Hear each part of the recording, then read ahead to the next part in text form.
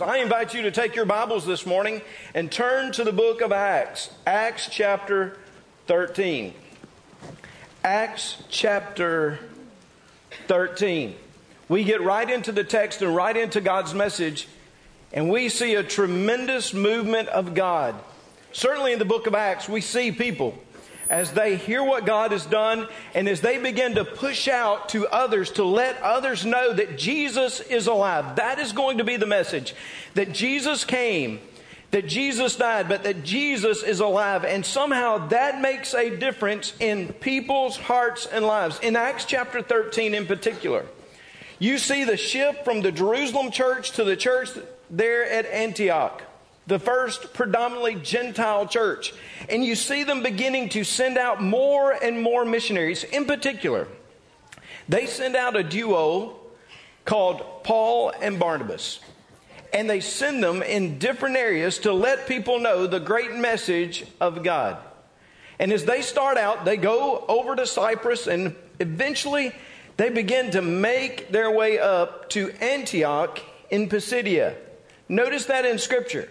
They come from Antioch in Syria, and they move all the way up to Antioch in Pisidia, in present-day Turkey.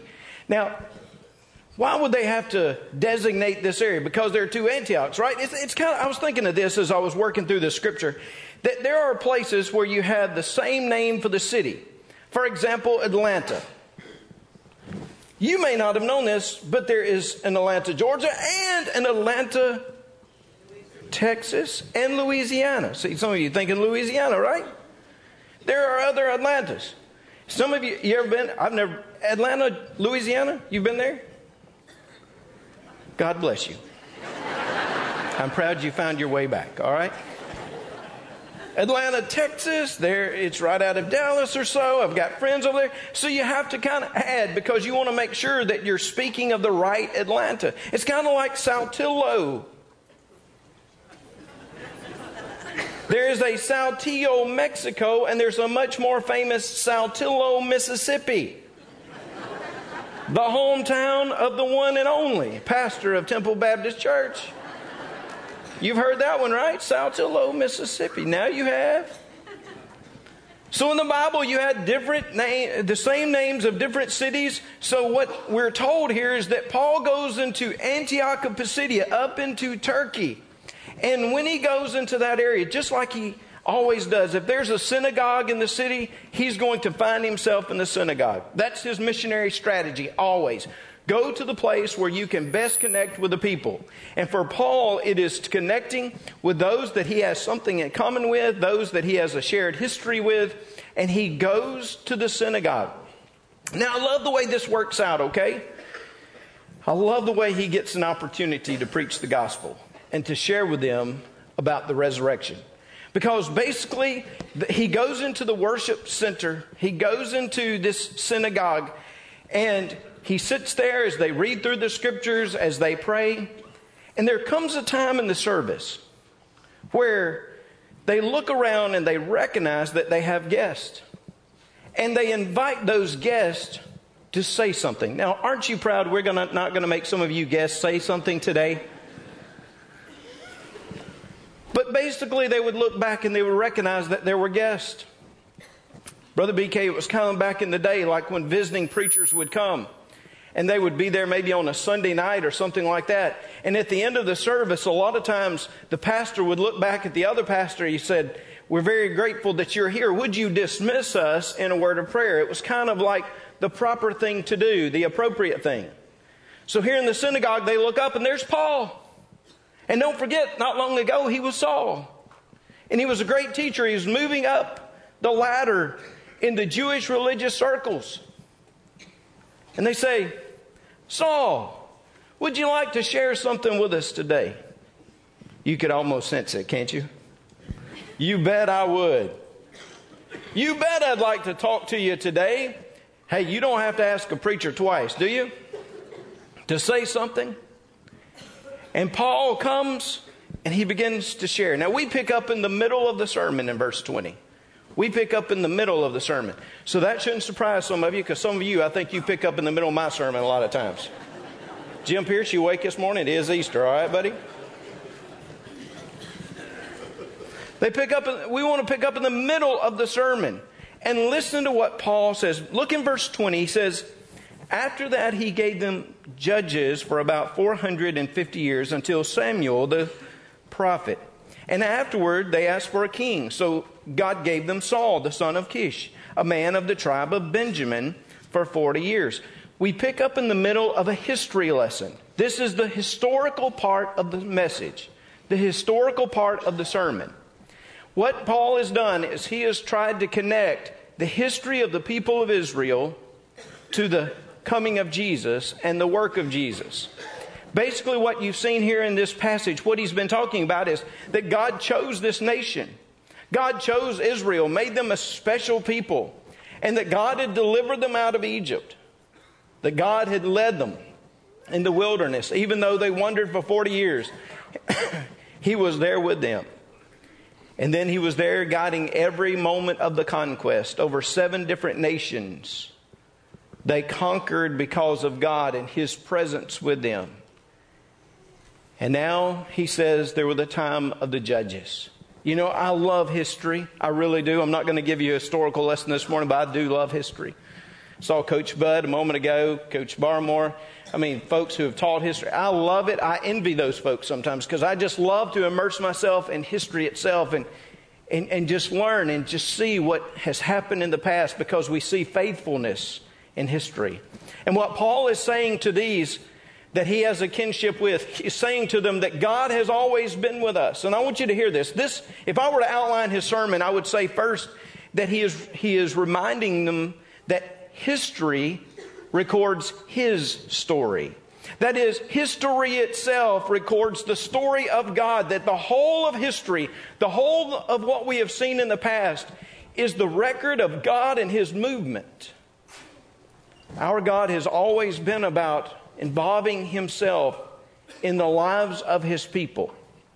He intervenes on behalf of his people. Even though we hear these individuals, this nation called Israel, even though we hear about their freedom from Egypt, we know that it was God who initiated that freedom, that God was the one who brought them out. Even though we hear about the conquest of the 7 nations, we know that those soldiers may have been bearing arms, but we know it was God that was making every strike against the enemy.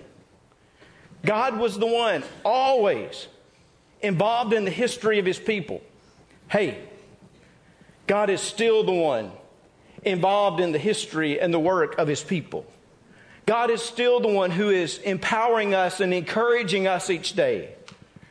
Even though certain things happen and circumstances come, we know that our God is the one who works toward his will and toward our benefit. Because history records his story. Fast forward a little bit, verse 22. Paul continued the sermon, and he said, and when he had removed him, that is Saul, he raised up, notice the text, raised up for them David as king, to whom also he gave testimony and said, I have found David, the son of Jesse, a man after my own heart, who will do all my will. He says, even from that moment, I brought you David. And over the last few weeks in particular, we've talked about David, we've talked about his life, and we know how the people of God elevated David. Right? David was the one that really brought forth a united kingdom. David was the one who had gone out and fought the battles for the people and had led them so admirably. And even though he was human and he had mistakes in his life, we know that he had a heart for God. We know that he even led his people spiritually. All the other kings were judged by this one King David. Go back and read it. Go back and read the writings of the Chronicles. Go back and read the Kings. And you'll see that every other king that came after him was judged by his standard. Whether or not they did right as David had done right, or whether or not they had fallen short of the glory and they had departed from the way of their father David. So here Paul says, God gave us David. God raised him up and placed him on the throne. Oh, but get this. Verse 23. From this man's seed, according to the promise, God raised up for Israel a Savior, Jesus.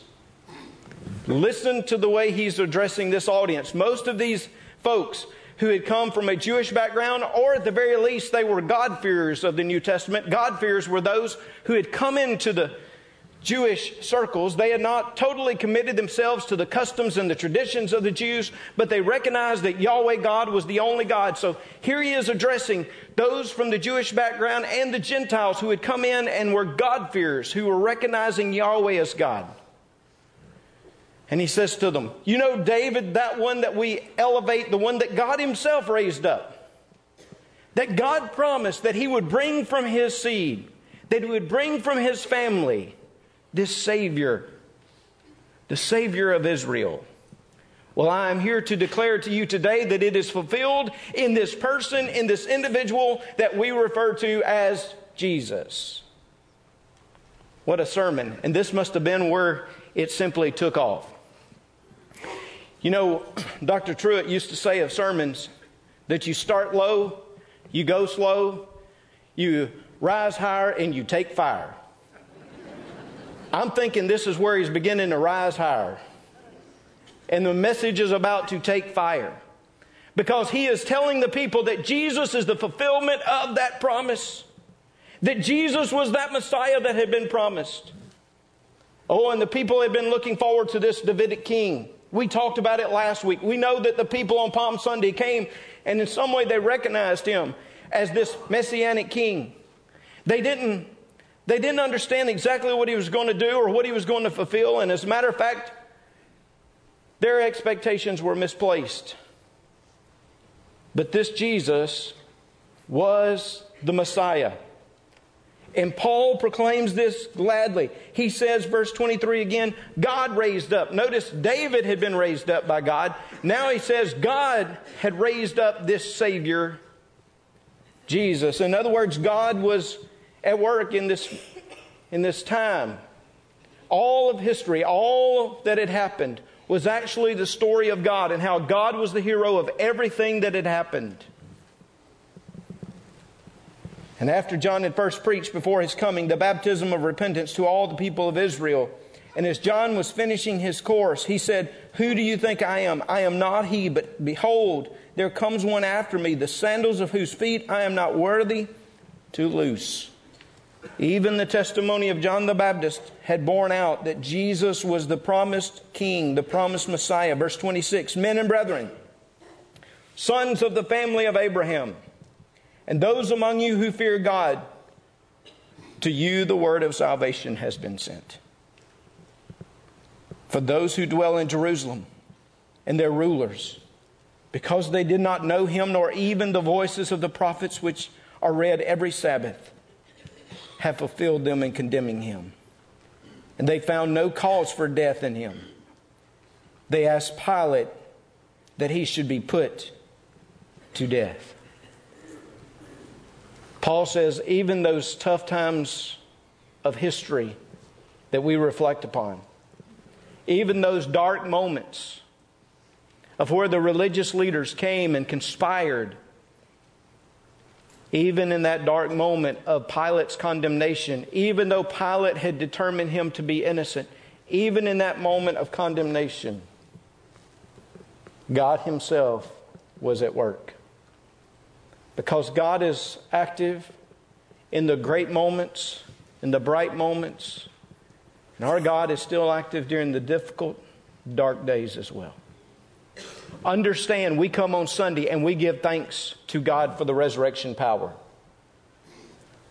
But our God's work did not begin Sunday morning.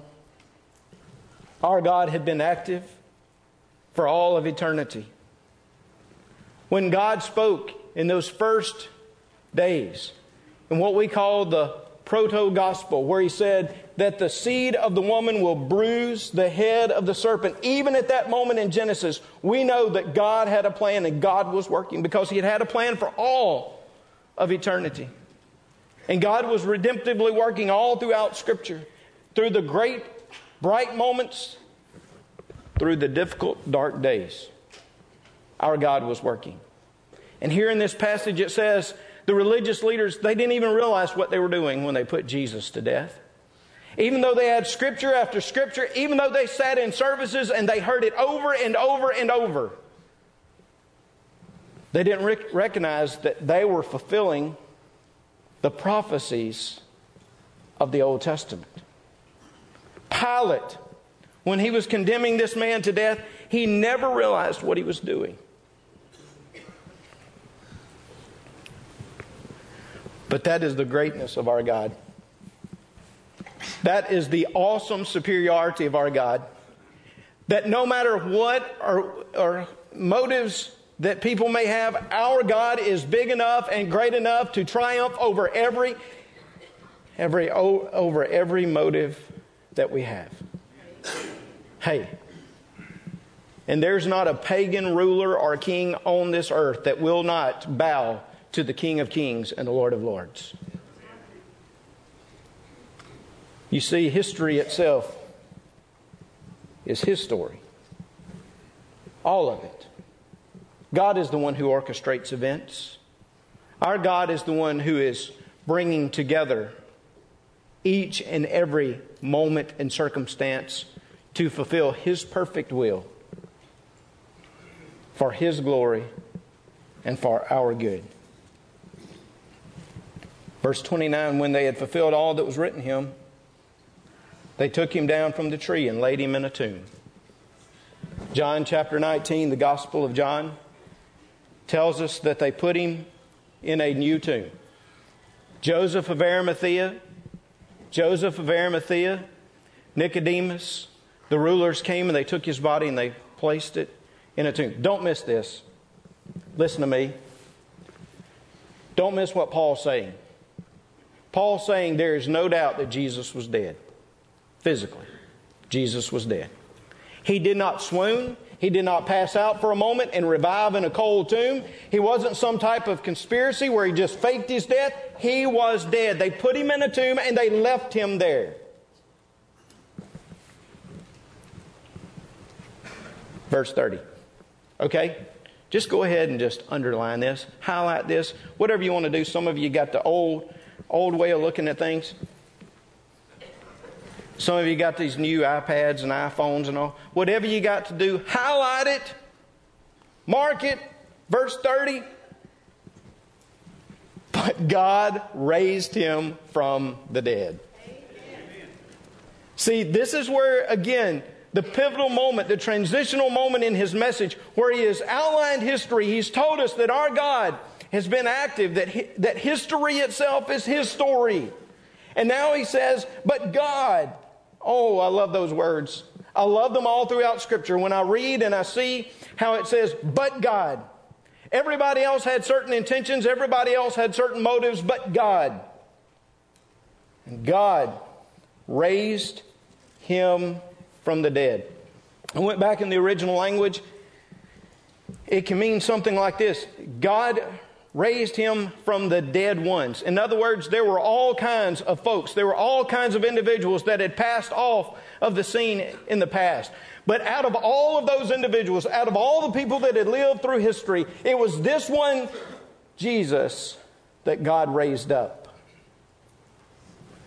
and gave Him the unique identity, the unique power over death, hell, and the grave itself. Notice verse 31. He was seen for many days to those who came up with Him from Galilee to Jerusalem, who are witnesses to the people. He said, and you don't believe me, you go ask some of these other folks. They saw Him afterwards. We're told that the disciples saw Him. Certainly the women who went that morning, Peter and John. Later, post-resurrection appearances to the disciples. Paul tells us that there's a group of 500 different folks. 500 different folks that see Jesus at one time. By the way, it's hard for 500 folks to hallucinate at one moment, right? Unless you're in Baton Rouge at LSU Stadium. Maybe that's where it is, Tiger Stadium. Just kidding. Man, y'all got to loosen up. It's Resurrection Sunday. 500 people are not going to hallucinate about the resurrection of Jesus. That 500 people at one time, no. And what Paul says is you go ask them, because get this, history records his story, but his story reveals his glory. His story is what reveals the greatness of God himself, the greatness of Jesus Christ through the resurrection. And this is the message that was brought. Verse 32, and we declare to you glad tidings. The word there, again, is the idea of good news. I got some good news for you who are sitting here today. You're looking for a Messiah. God's provided a Messiah. His name is Jesus. The religious leaders, they didn't know what they were doing. They condemned him to death to fulfill the ultimate perfect will of God. Pilate participated in it unknowingly. But I want you to know that our God overcame all of those things. God raised him up, and this is good news. This is good news. It's still the good news. It's still the best news you can have. Listen, this week you probably have seen all kind of news. You can see it from different places, and sometimes there's even a story somehow nestled between the others that might make you smile. Might give you a delight. Maybe. Some of you say, what news channel have you been watching lately? But maybe. There is no news like the good news of Jesus Christ. That is that Jesus is alive, that he has been resurrected. That should be the best news that you've heard all week. And that should be the news that sustains you daily. Look at what Paul went on to say. He said, these are good news. The promise which was made to the fathers, God has fulfilled this for us, their children, in that he has raised up Jesus. I love the word in verse 33 and the one in verse 34. The word raised there is a different word in the original language than the previous term raised that we've seen in the English translations. In the original language, it is something like anastasis. Jeremy, Chris, you all sing that song, Oh, Praise the Name? It says anastasis. It means literally to stand again. To stand again. It was used in different kinds of contexts, but it could be used to speak of the resurrection. Listen to what he says. He says, and he has caused Jesus to stand again. He was in death. He was inanimate. But God, through his power, animated that lifeless body and brought it back so that once again he could stand. He had been raised, as it was also written in the second Psalm. Psalm chapter 2, verse 7 in particular. It says, you are my son, today I have begotten you. Verse 34, and that he raised, again, same word. He made him to stand again from the dead ones, no more to return to corruption. He has spoken thus, I will give you the mercies of David. Isaiah 55, 3. Verse 35, therefore he also says in another psalm, you will not allow your Holy One to see corruption. For David, after he had served his own generation by the will of God, fell asleep, was buried with his fathers, and saw corruption. But he whom God raised up saw no corruption. He says that the Holy One, the Messiah, Jesus, would see no corruption, no decay of his body. Now, when I was working this out, I thought to myself, I said, you know, the Lord hasn't called me home yet. I still am in my physical body. I feel like I'm here. So, and my body already feels like it's decaying. I don't know about yours, but it already feels like it's corrupt in some way. And I think it happened probably at about the age of 33. I don't know, but maybe.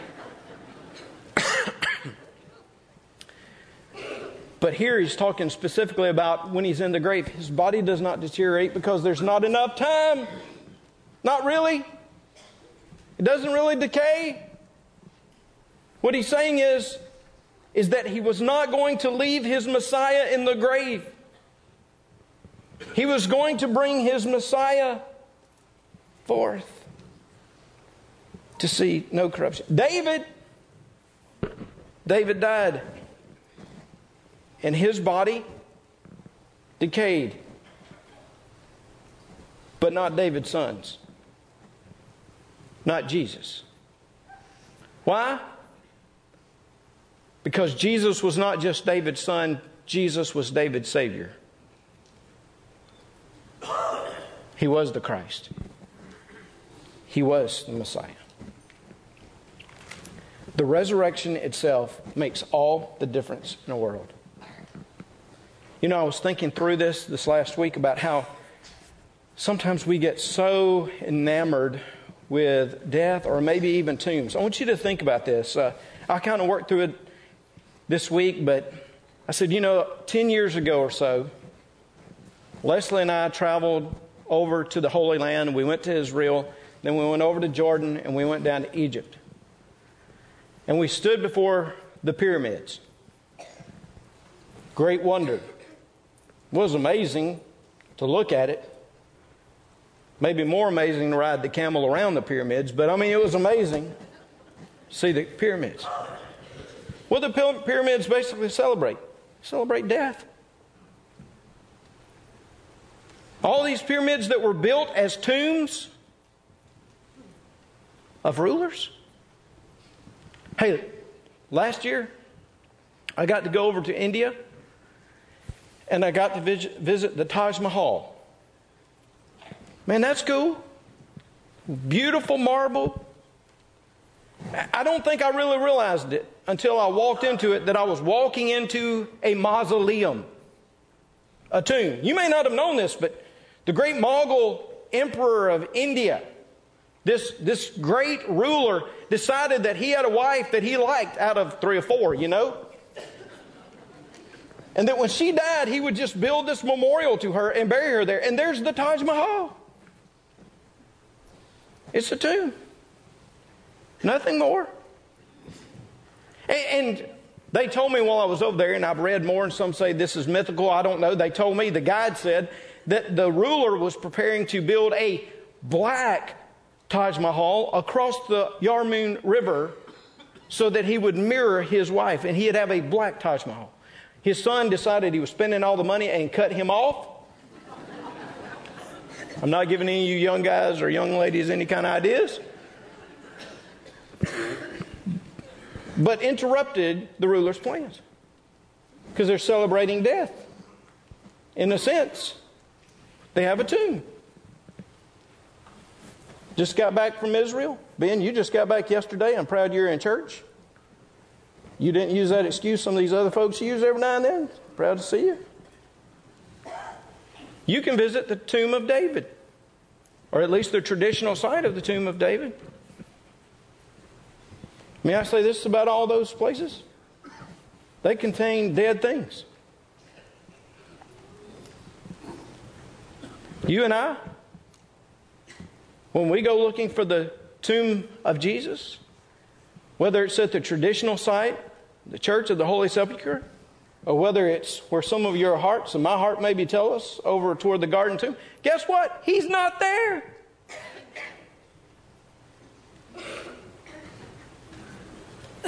We don't celebrate the tomb of the dead ones. We celebrate the empty tomb of the living one. That makes a difference. Always has, always will. You see, Tony Beza said, the cradle and the cross are of little value without the resurrection. But the cradle plus the cross plus the resurrection equals salvation.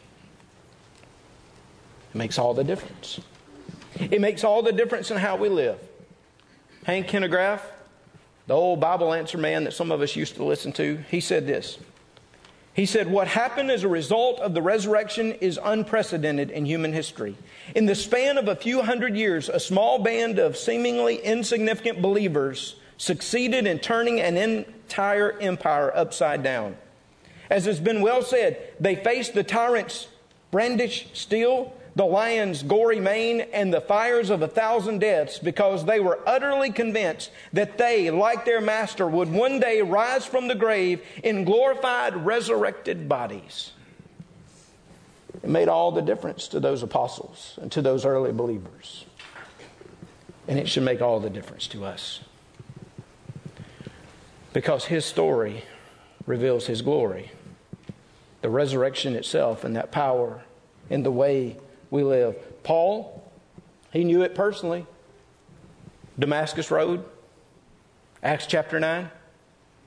There he was going to apprehend Christians, and what did God do? Apprehend him. The light shone. Jesus, the living one, spoke to him, and he was no longer the same. Because I want you to hear this finally as we close. His story redeems our story. He is the one, because of what He has done and His glory and His work, that can make an absolute change in our lives. Paul finishes up his message there in Antioch of Pisidia. And he speaks in this way. Verse 38.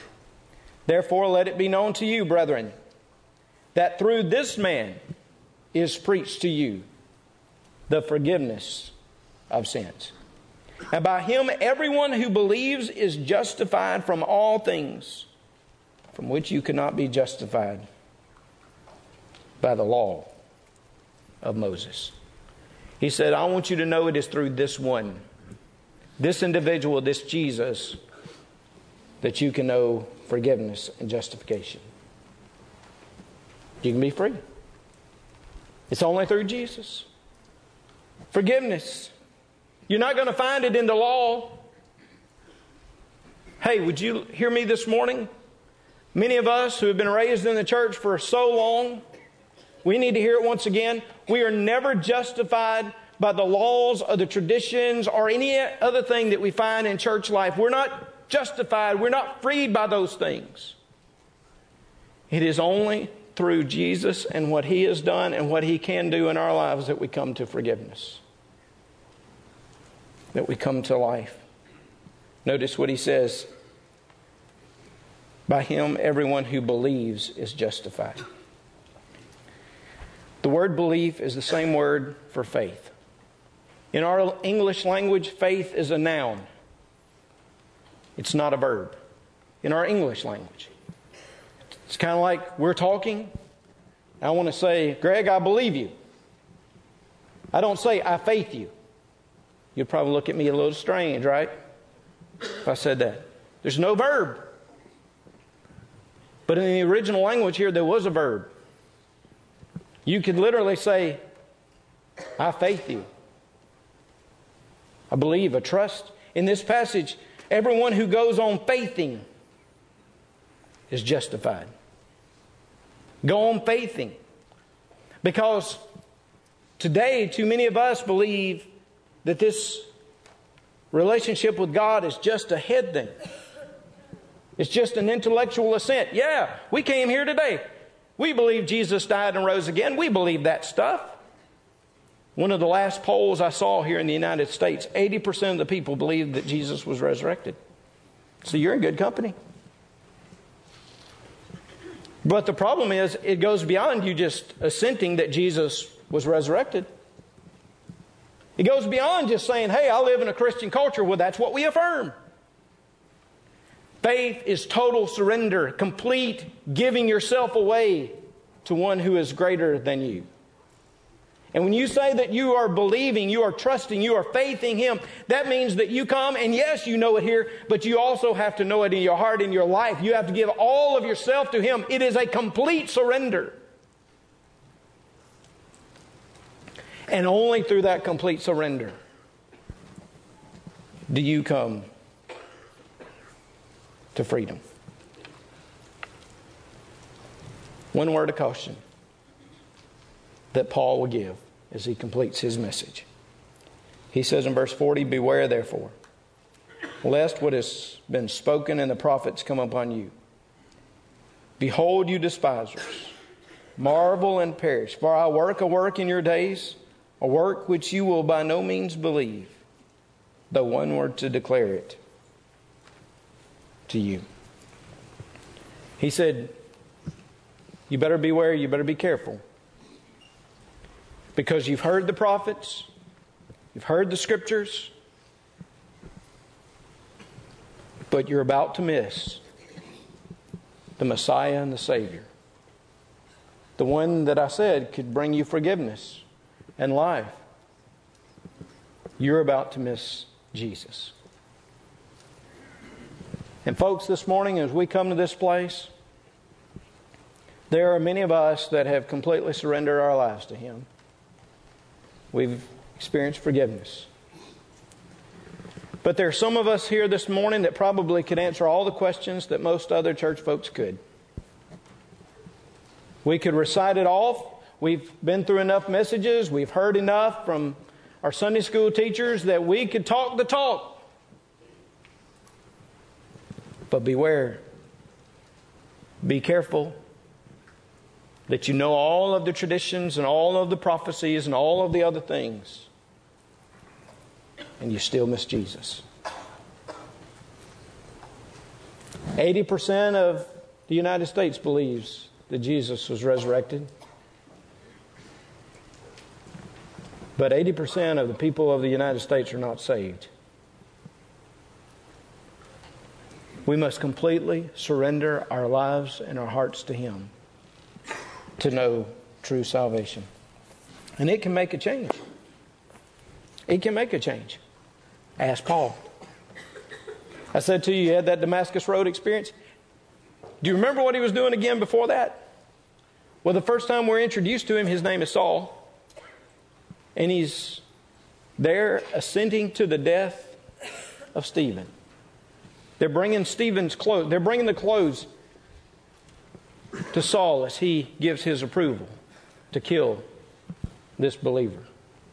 The scripture says in Acts chapter 8 that he was making havoc among the church, taking men and women from their homes and dragging them to prison. Sounds like a bad guy, right? Sounds like somebody that needed some forgiveness. What happened? Jesus. Damascus Road. Jesus changed his life, and before you know it, he's standing in Antioch of Pisidia and he's preaching in a synagogue the true, unadulterated gospel of Christ. Because that's the power of the resurrection. When you come in contact with Him, when you see Him, when you know He's alive and He's not dead, when you commit yourself to follow Him and give yourself totally to Him, it is amazing how He would change your life. Someone has said that Paul's preaching, it either brought revival or rebellion wherever he went. Folks, may we hear his message anew and afresh today. May we know that Jesus is alive, and may that bring renewal to our hearts as believers to respond to Him. And for those who haven't accepted Him, may this be a day when they just commit it all, give it all. Whether in this service, whether you catch me afterwards, wherever it is, you know what? You can pray to Him just as we pointed out earlier in the service. And you can give it all to Him and accept Him as your Lord and Savior. Let's pray together. Father, thank You for this day. God, thank You for Your power. Thank You for life. And this day collectively, we as believers in this place, we renew our commitment. We renew ourselves as we come before You to follow You completely. Father, help us to live every day in the resurrection. Help us to take the story to others. God, also, I know in a crowd like this, there are some people in this place that are lost. God, tug at their heart right now. Through Your Spirit, just squeeze it and convict them of where they are. And remind them that no matter what they've done, just as Paul, no matter what they've done, You can forgive them and save them. God, stir in us, change us, transform us. Help us to be courageous and make decisions we need to make during this time of commitment, even afterwards as we seek people out. Extend Your invitation to us. We pray it In Jesus' name, amen.